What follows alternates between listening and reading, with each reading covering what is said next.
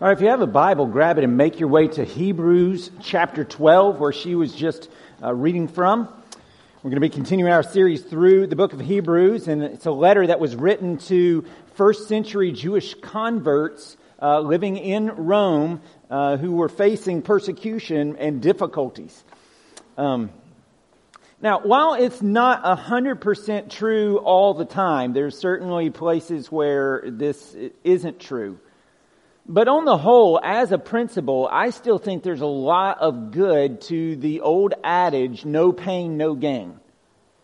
Right? A lot of people are like, that's not good, if there's pain. But no, there is. You shouldn't. No pain, no gain is a pretty good adage. Not all 100% true. It would not be good for me to go running right now. That'd be very painful, and there'd be no gain in it either. But for the kids that I coach over at the high school, distance runners in particular, it very much is true. No pain, no gain. Being honest, distance running doesn't really require any skills. All you gotta do is turn left, right? There's no ball skills that are involved. Our whole sport is based upon pain management. That's it. That's why our sport is what other sports use for punishment, right? That's what our sport is. It's the punishment of others. So it's all about pain management. That's what the whole sport is about. No pain, no gain. And so if you just come to practice, especially on harder days, and you just lollygag and you don't put in effort, you don't endure pain, you're not going to be very good and you're not going to get better. If you go to a race and you don't lay it on the line, you just kind of get out there and jog through it, you're not going to do very good. You're not going to get better. No pain, no gain is a very true thing as it relates to distance running, as it relates to weightlifting, a lot of those things. It's also very true in the walk of faith. It's also very true as it comes to following Jesus. No pain, no gain. And so we have to fight our sin, right? And that can be painful. And there's times where we as individuals make that choice to fight sin. And that's very much what the first couple of verses here in chapter 12 are about, verses 1 through 4. Look at it again with me. Therefore, on the basis of a call to faith and all these people in the hall of faith, since we are surrounded by so great a cloud of witnesses, let us also lay aside every weight and sin, so lay it aside, which clings so closely to us. And let us run with endurance the race that is set before us. No pain, no gain. Looking to Jesus, the founder and perfecter of our faith, who, for the joy that was set before him, endured the cross, despising the shame, and seated at the right hand of the throne of God. Consider him, Jesus, who endured from sinners such hostility against himself, so that you may not grow weary or faint-hearted. Again, they're facing persecution. So look at Jesus. He endured a lot. In your struggle against sin, you have not yet resisted to the point of shedding your blood. And so in other words, you're not dead yet, so keep fighting. Keep pressing. No pain, no gain. And so while there are times where we as individuals choose and by convicted by the Holy Spirit to fight our sin, there are also those times where God steps in and helps us with this by bringing discipline into our lives. And sometimes what happens is when that comes into our lives, we wrongly begin to think that we are somehow suddenly out of God's favor. We are somehow suddenly like He's against us. He's punishing us because things have gotten tough. We borrow a little bit from the prosperity gospel, though everyone would rightly, call it out as heresy from a speaking standpoint in here. We borrow a little bit and we think, when things are going good in my life, God's blessing me. And when things are getting tough, God's against me. And that's not true. That's just straight not true.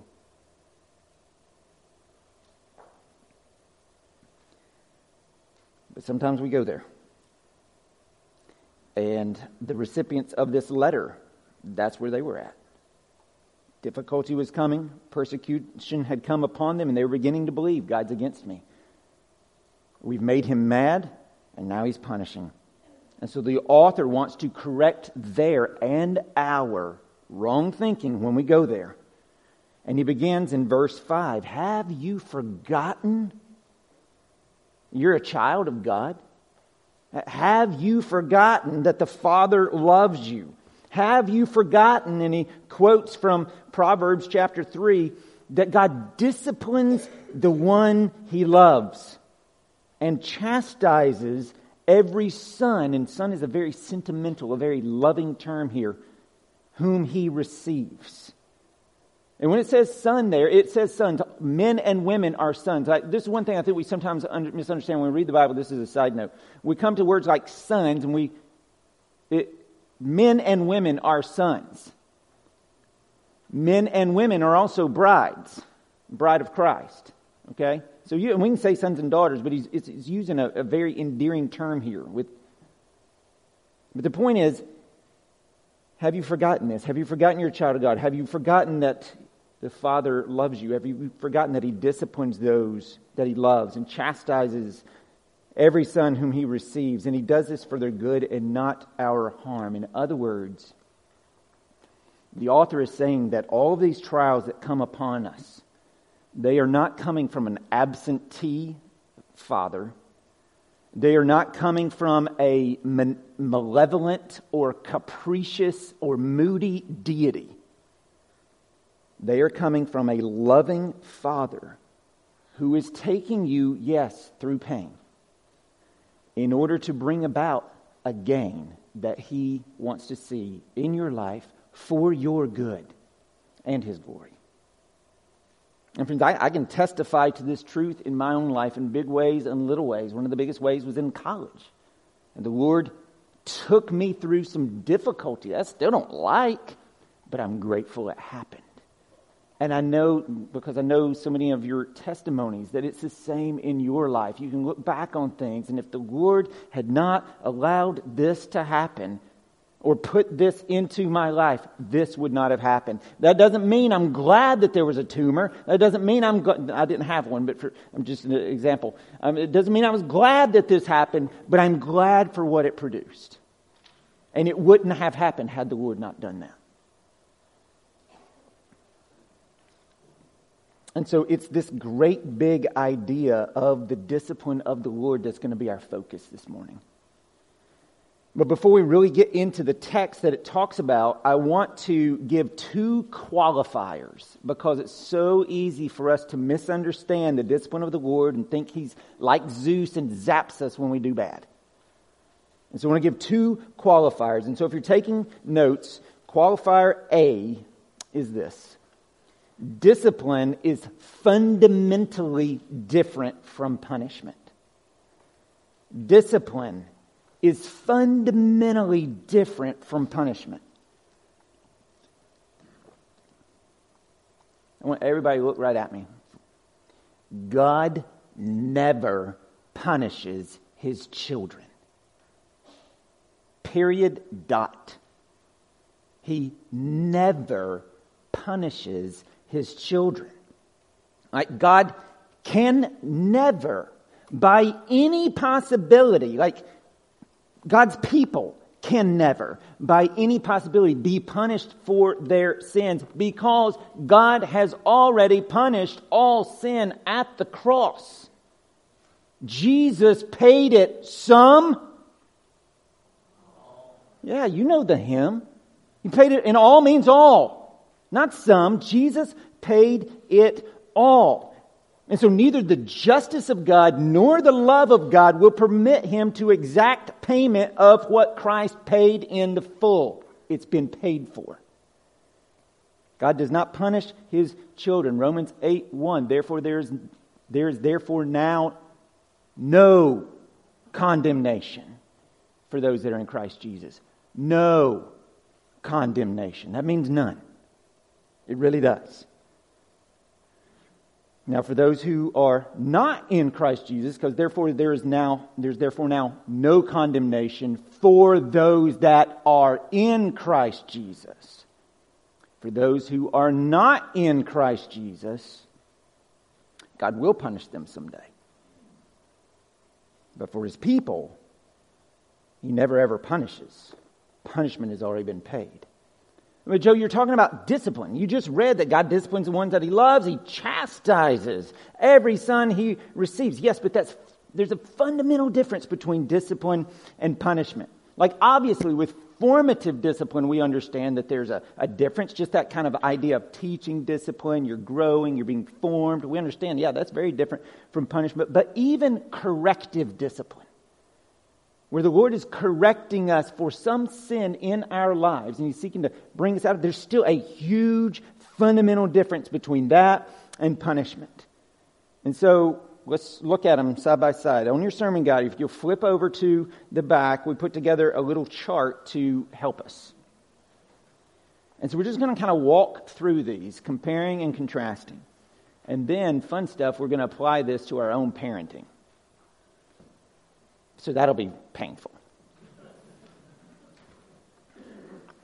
In punishment, all right, when we're trying to get this fundamental difference in our minds. In punishment, first, let's look at how God acts. In punishment, He acts as a judge. He is judging. Corrective discipline, He acts as a father. Punishment, the recipients of God's punishment are His enemies. But the recipients of corrective discipline are God's children. Punishment is retributive. It's justice being served. You're getting retribution. But corrective discipline is remedial. It's to help shape and change. Punishment flows from God's anger, His wrath. Corrective discipline flows from God's love. Under punishment, and then you just read along with me, because of His goodness and justice, God will make right all that's gone wrong in the world. All the sad things will come untrue, right? Therefore, in judgment, hell, God will exercise justice upon all evil with an appropriate and corresponding punishment. Like hell's not going to be the same for everybody. Appropriate and corresponding punishment. But under corrective discipline, there's no thought of a corresponding punishment being matched with a given behavior. Rather, the thought is about what will ultimately benefit the child of God. Again, remedial, not retributive. Punishment is about justice. Right? We all deserve justice because we've all fallen short of the glory of God, of the perfection of holiness that He demands. But thanks be to God that Jesus came and as our substitute lived a perfect life, died in our place, rose again. He paid the punishment for sin that we all deserve. And so because of Jesus, we are not punished, but we are disciplined because the motive of discipline is love. And the goal of discipline is the betterment of the child of God. Therefore, discipline is focused on the character of an individual, not acts of wrongdoing per se. This means that discipline is free to react to any action on the part of a child of God in the way which is most spiritually helpful. And this could include doing nothing in some situations. I mean, how often have you sinned and God didn't do anything? Probably most of the time. That's how He responds. And so let me just plead with you for a minute. If, whatever it is that you may be going through at this present moment, let go of the lie that God is against you because it's just not true. Even the difficulty, He's not against you. Again, if you have any doubts about that, look at the cross. Jesus would have never gone to the cross if He wasn't for you. But He does discipline us for our good out of love. And that's what we'll be talking about in points 1, 2, and 3 in just a second. But like I said, I want to call a time out and apply what we just talked about with corrective discipline and punishment to those of us who are parents. Because we too are called to corrective discipline, not punishment. And there's a fundamental difference. But boy, do I confuse those way too much. Get it wrong. Because again, just still looking at this chart here, we are not to act towards our children as judge, but as our Heavenly Father.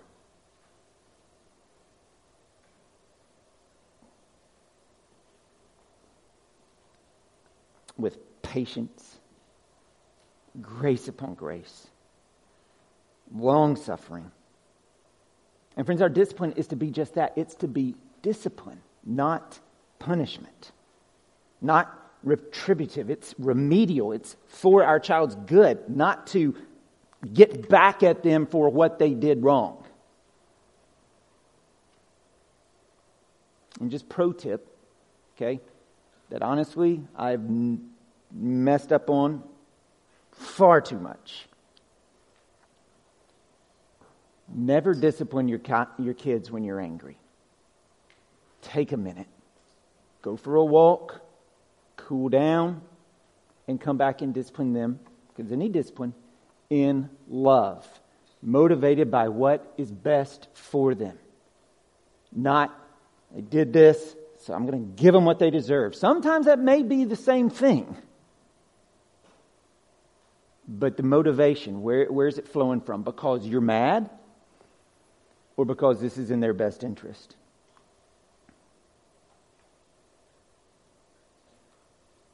Because again, we're after the heart, we're after character, we're after their formation, not just specific acts of wrongdoing per se.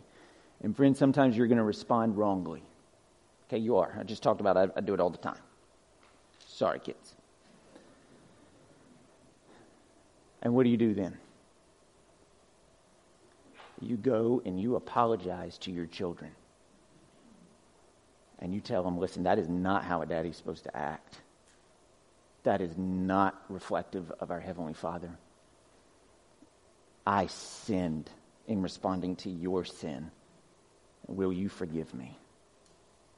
And you remind them that I need Jesus just as much as you need Jesus. We all need Jesus. We are all, Romans 3 is true. All sinners who've fallen short of the glory of God. And yes, justified, simul justus et peccator, like at the same time, justified, yet still a sinner.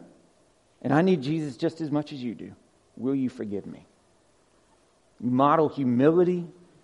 You teach them how to apologize. I'm sorry. I did this. Not I'm sorry, but you actually caused this. I'm sorry. What you did should have no reflection on how I responded. I'm sorry. Will you forgive me for my sin? That's what you do. But you know who never has to apologize for getting it wrong? The Lord. He will never discipline you wrongly. He will never do it in a fit of anger because you are His child. And He's omniscient, and He's perfect, and He's loving, and He's good. And so yes, He disciplines, but it's fundamentally different from punishment. All right? That's the first qualifier. And the second qualifier we need to understand is that not all difficulties are acts of corrective discipline. Not every difficulty you face is an act of corrective discipline. And God's not karmic. He's gracious. And sometimes trials, they're just that. They're trials. They're not a result of something you necessarily did wrong. You think about Job. Better yet, think about Jesus. Difficulties? Yeah, hated, despised, rejected, beaten, man of constant sorrows, crucified. Not because he did anything wrong. And so, friends, just because something goes seemingly wrong in your life doesn't mean necessarily that it has anything to do with you. Like John Piper says this all the time, that like at any given time, God's up to 10,000 things in your life, and you might be aware of about 3 of them. And so it's tragic then when some people blame themselves for just trials. It's not anything they did, and so they blame themselves. Oh, lost my job. Must have done something wrong. Oh, had a miscarriage. Must have done something wrong. God doesn't punish His kids. Not all difficulties are discipline. It's hard. God's mysterious. I don't know that we can be like, well, this one's a trial and this one's like. I don't think we can get that. But we do need to understand not all trials are discipline.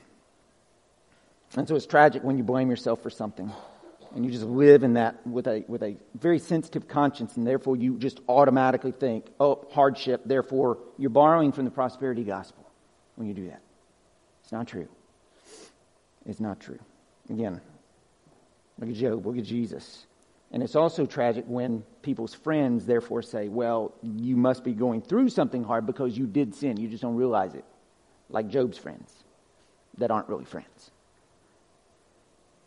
And so for today, just know, like we could sit here for a long time, but for today, just know that not all difficulties are acts of corrective discipline. There's a gazillion other things that it could be, most of which we would never understand. But God does because He's sovereign and good. And He's working in mysterious, behind-the-scenes, silent sovereignty all the time. Turning things around, like with Joseph, what you meant for evil, God meant for good.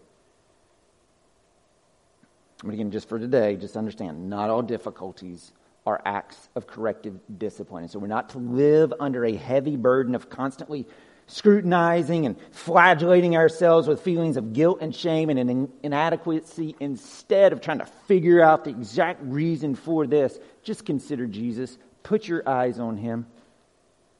Consider Him who endured from sinners such hostility, though He did nothing wrong, against Himself, so that you may not grow weary or faint-hearted. All right?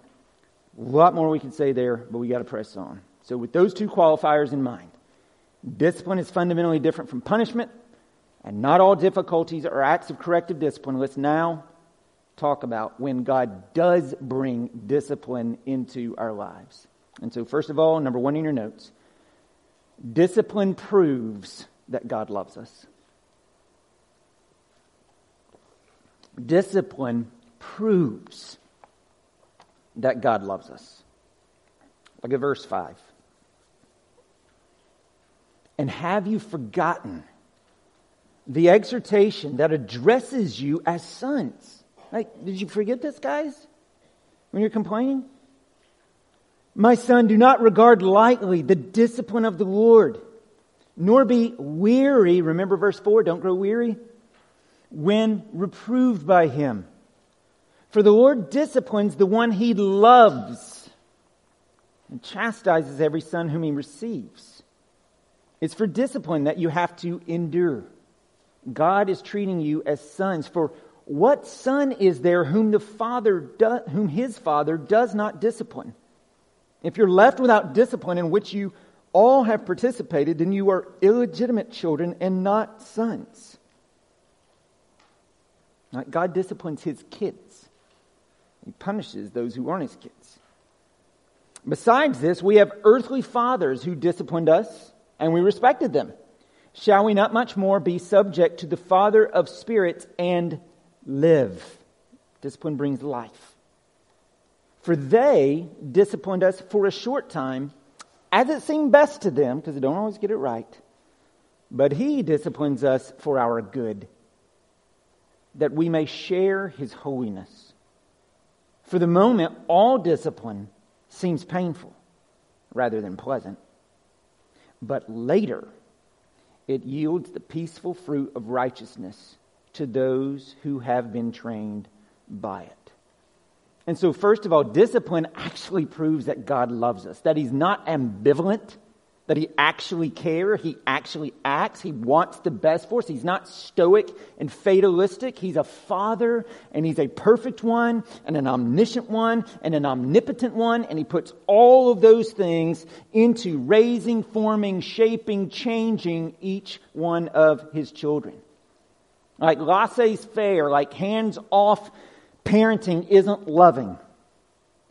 When you love, you want to see your kids grow, so you increasingly give them more challenges. Like a great example is just educationally. They progress through grades. Each year gets a little harder. Each year has a little more homework. Each year the tests and the curriculum is harder and harder and harder and harder. And they are being built by that. This is more like kind of formative discipline. And you put them through that, and kids are just to let you in, not because they hate you, but because they love you. And they want to see you grow so that you can go on to the next step and the next step and the next step and the next step in love. He forms us because He loves us. That's formative discipline. But He also employs corrective discipline. Because He loves us, and when He sees us heading off tracks, He wants to stop us.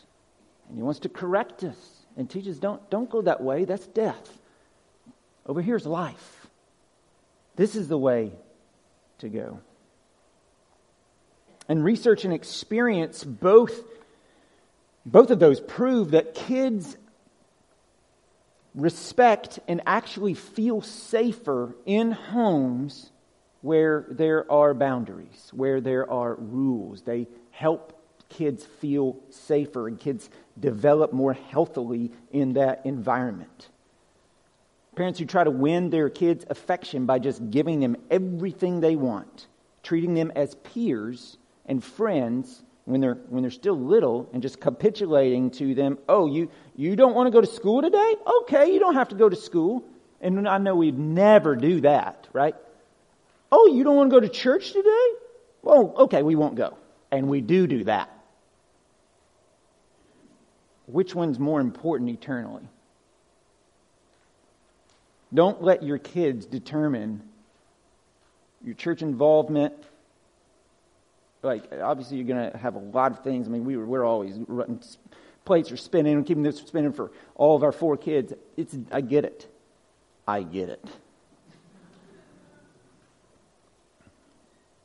But Sunday is the Lord's day.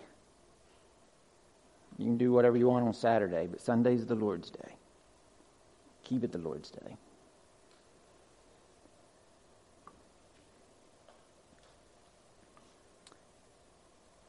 And so God, the fact that He's actually involved, that He actually works in our lives, He actually jumps in, He actually notices they're going off tracks. I want to pull them back over here, or I want to form them in this way. It actually proves not that He's against you, but that He's for you. If I was not involved in my kids' lives and seeking the best for them, I would not be a good dad. You would not be a good mom. It's the fact that you aren't just like, whatever, that shows you actually love them. And it's the same with God in us. He's guiding us. He's teaching us because He loves us. So number 1, discipline proves that God loves us. Number 2, discipline is painful. Discipline is painful. Look at verse 11 again. For the moment, all discipline seems painful. All seems painful. And so the author doesn't beat around the bush. He doesn't lie to us like, hey, it's going to be great. No, he says it's going to be painful. When God disciplines us, it's not fun. Like whether that's corrective discipline and, because we did something wrong, or it's formative discipline just to develop or prepare us for things. Neither of those is necessarily fun. But they are both good. C.S. Lewis puts it like this. God whispers to us in our pleasures, speaks in our conscience, but shouts in our pains. It is His megaphone to arouse a deaf world. So I'm going to let you in on a little secret. I think the statute of limitations has run out, so I can speak freely. I am a felon. Not on my record if you look it up. When I was 16, me and my cousins bashed in about 50 mailboxes. Some of them were drive-bys with an aluminum bat out the window or actually in the bed of the truck swinging. Others we stopped and ripped the whole thing out of the ground or just beat it to death. And looking back, like, why did you do that, Joe? Like, it just goes to prove that your frontal cortex is not formed until you're like 25. Okay? It's just stupid. But we did all this. And then we got busted by a retired sheriff. And he busted us. He was like, I'm taking y'all to jail, da-da-da. It was at my cousin's house. He and my uncle went around back. Don't know what happened back there. He came back and got in his car and drove off. But then I had to go home and I had to tell my parents. Here's what happened. And that was painful. I'd go confess it. Here's what we did. That was painful. That was not fun. There was regret. There was sorrow. Fessing up to bashing 50 of those. And then it was painful when they made us go door to door, knocking on every single door of every single one that we did.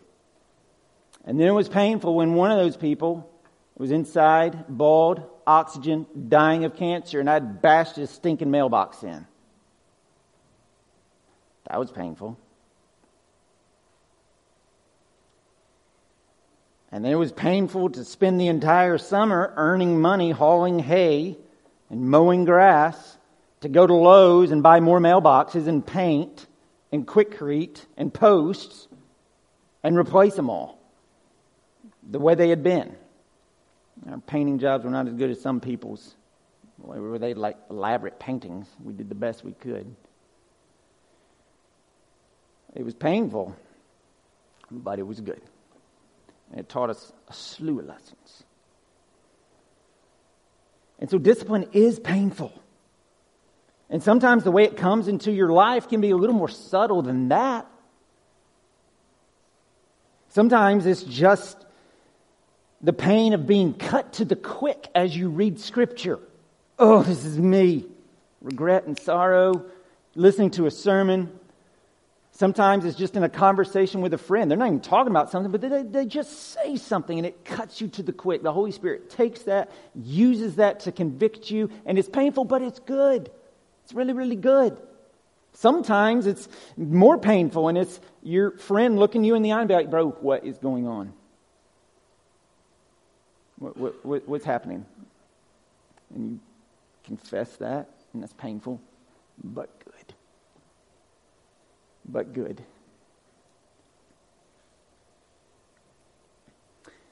But sometimes, let me say this first.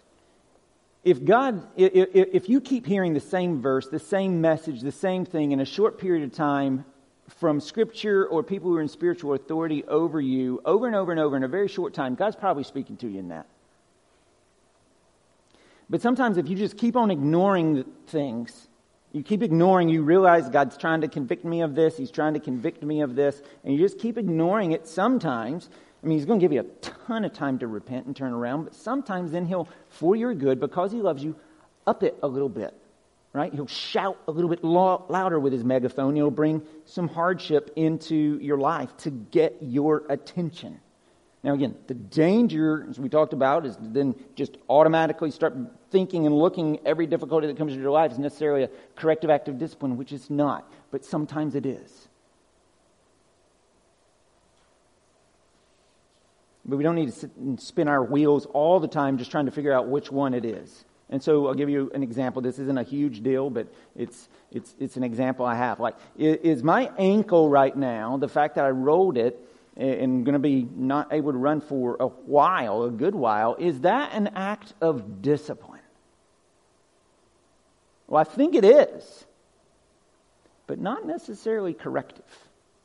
Now, it could be. Like, I can think of plenty of sins the Lord could be correcting me for.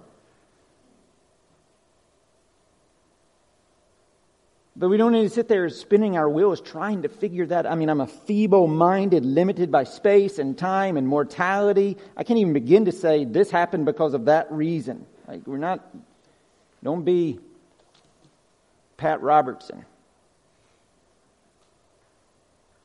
I don't think we should even try to do it unless it's blatantly clear. But I do think my ankle is at least formative. It's at least God forming something. Now, that doesn't mean I'm happy about it. Thank you, Lord. Glad this happened. Well, let's pray for everybody who's spraining their ankles. They can be formatively disciplined. Right? No, of course not.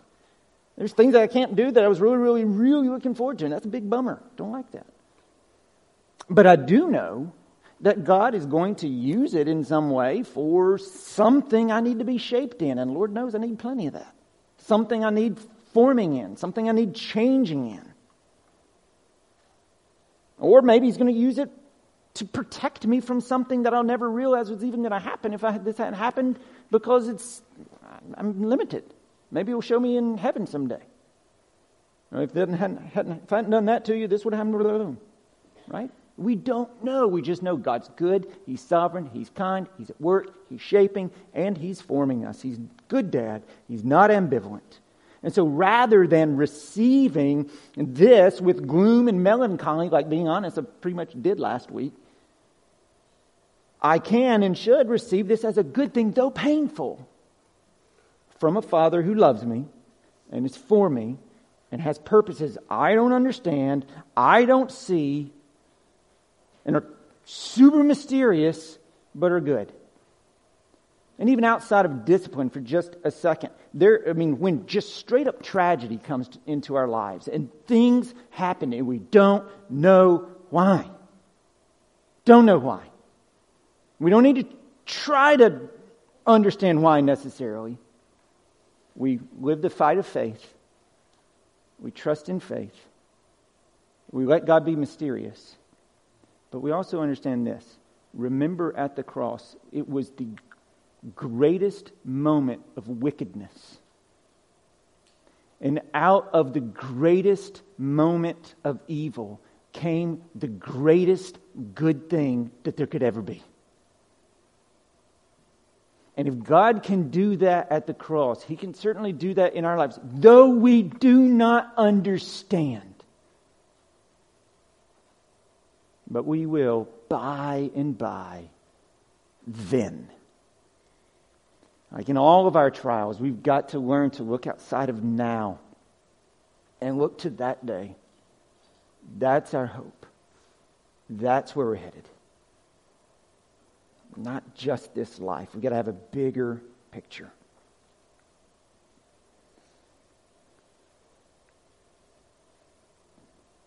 And so there's corrective discipline, and there's just formative discipline. Paul had a thorn in the flesh. Why? Don't know, but it did something for him that the Lord wanted to do.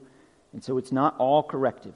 Some of the saintliest people I've ever met, some of the most obedient, godly people I've ever met, are some of the biggest sufferers I've ever met. And it's not because they did something wrong. But God's doing something mysterious. As we sang, He moves in mysterious ways. Frowning providence behind it, smiling face. The clouds you so much dread will burst with beauty on your face. I don't know if I quoted it right, but close. And so again, in these moments, look to Jesus. And not only look, consider Jesus. Verse 4, who endured from sinners such hostility against Himself. Right? Consider Him. Think about Him so that you may not grow weary or faint-hearted when you face these things. And so discipline proves that God loves us. Discipline is painful. But here's the big one. Discipline is for our good. Discipline is for our good. And remember, we've got these qualifiers right now. We're not just talking about all the bad things that necessarily happen in life. We are talking about when God specifically is disciplining. And that's for our good. And in all these things, He turns them. He turns them. But number 3, discipline is for our good. It's for our good. And so look again at verse 10. For they, our parents, our fathers, disciplined us for a short time as it seemed best to them, but He disciplines us for our good, that we may share His holiness. And for the moment, all discipline seems painful rather than pleasant, but later it yields the peaceful fruit of righteousness to those who have been trained by it. Discipline is for our good. Like that's the whole point. That's the whole point. That's why God takes us through it. And so again, all that God is doing is for the good of those who are His children. He is working for your joy and your good, even when you cannot perceive it. Silent sovereignty, behind the scenes, working things. You think about the million things that it took for you to be in this place at this moment, or for you to even be alive. Like if you do the math and go back so many ancestors back, this person, it's crazy. I don't even know if that's a permutation or a combination, whatever it is, but it's crazy math. And He's working in your life for your good. And Jesus calls Him in John chapter 15 the great vine dresser. The great vine dresser. And so He prunes us in order to grow us. And sometimes that pruning is pretty cutting way back. It's a breaking. And again, it's painful. And it's something that leaves a wound. But there are such things as wounds of grace. Just like those of you who've had heart surgery. They had to cut you open to heal your heart. And the Father has to do that with us sometimes. He has to cut us to heal us. But they're wounds of grace. He loves you too much to leave you alone, leave you to your own stuff. He's going to work. He's going to intervene. And He's willing, as I've said before, to break your fingers, to get you to let go of the thing that you're clinging to that's killing you. He's willing to break your fingers to save your life. He loves you that much. God is at work in us to make us holy, verse 10. Mold us, shape us, fashion us after His image. And so that means pruning. And so let me just encourage you, if you're feeling pretty stubbly, lots of pruning, lots of pricks, that means the Lord's at work. He's pruning you. He's shaping you. He's molding you so that you, he's pulling things away. He's chopping things off. He's cutting them way back in order to prepare you to bloom and blossom like never before.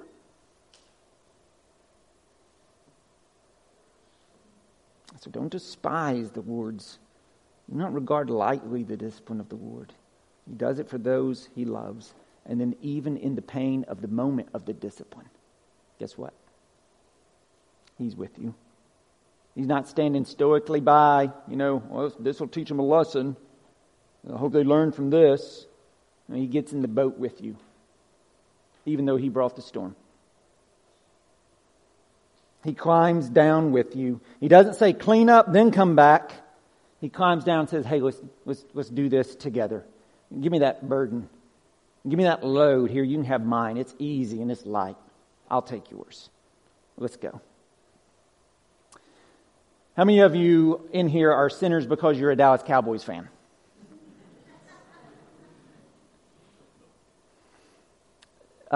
Years ago, they had a coach named Tom Landry. How many of you have heard that? Yeah, most of us. Tom Landry. Legendary. He was there for like 20 plus years. Legendary coach. Invented the 4-3 defense. 29 years. Thank you, Encyclopedia Gill. Which he is. 29 years. And he was once asked, what's the job of a coach? And this is what he said. The job of a coach is to make athletes do what they don't want to do in order to be what they've always wanted to be. And friends, in a lot of ways, that's the way the Lord's working and pruning and disciplining in our lives. God's doing in us and through discipline.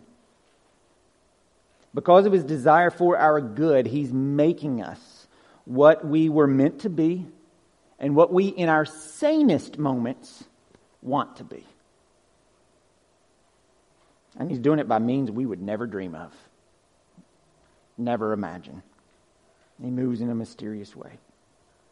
And so, friends, don't grow weary or faint-hearted in difficulty. God's not against you. He's for you. He loves you. He prunes. He shapes. And he does it to yield a peaceful fruit of righteousness to those who are trained by it. For your good. For his glory. Job 5:17-18, the last thing I'll say. Behold, blessed is the one whom God reproves. Therefore despise not the discipline of the Almighty, for he wounds, but he binds up. He shatters, but his hands heal. He's good. He loves you. He's for you. Let's pray. Father, we confess you are mysterious, and we can't wrap our arms completely around everything that you do, that you are, nor are we even supposed to. How could a finite little brain fathom the one who calls the stars out?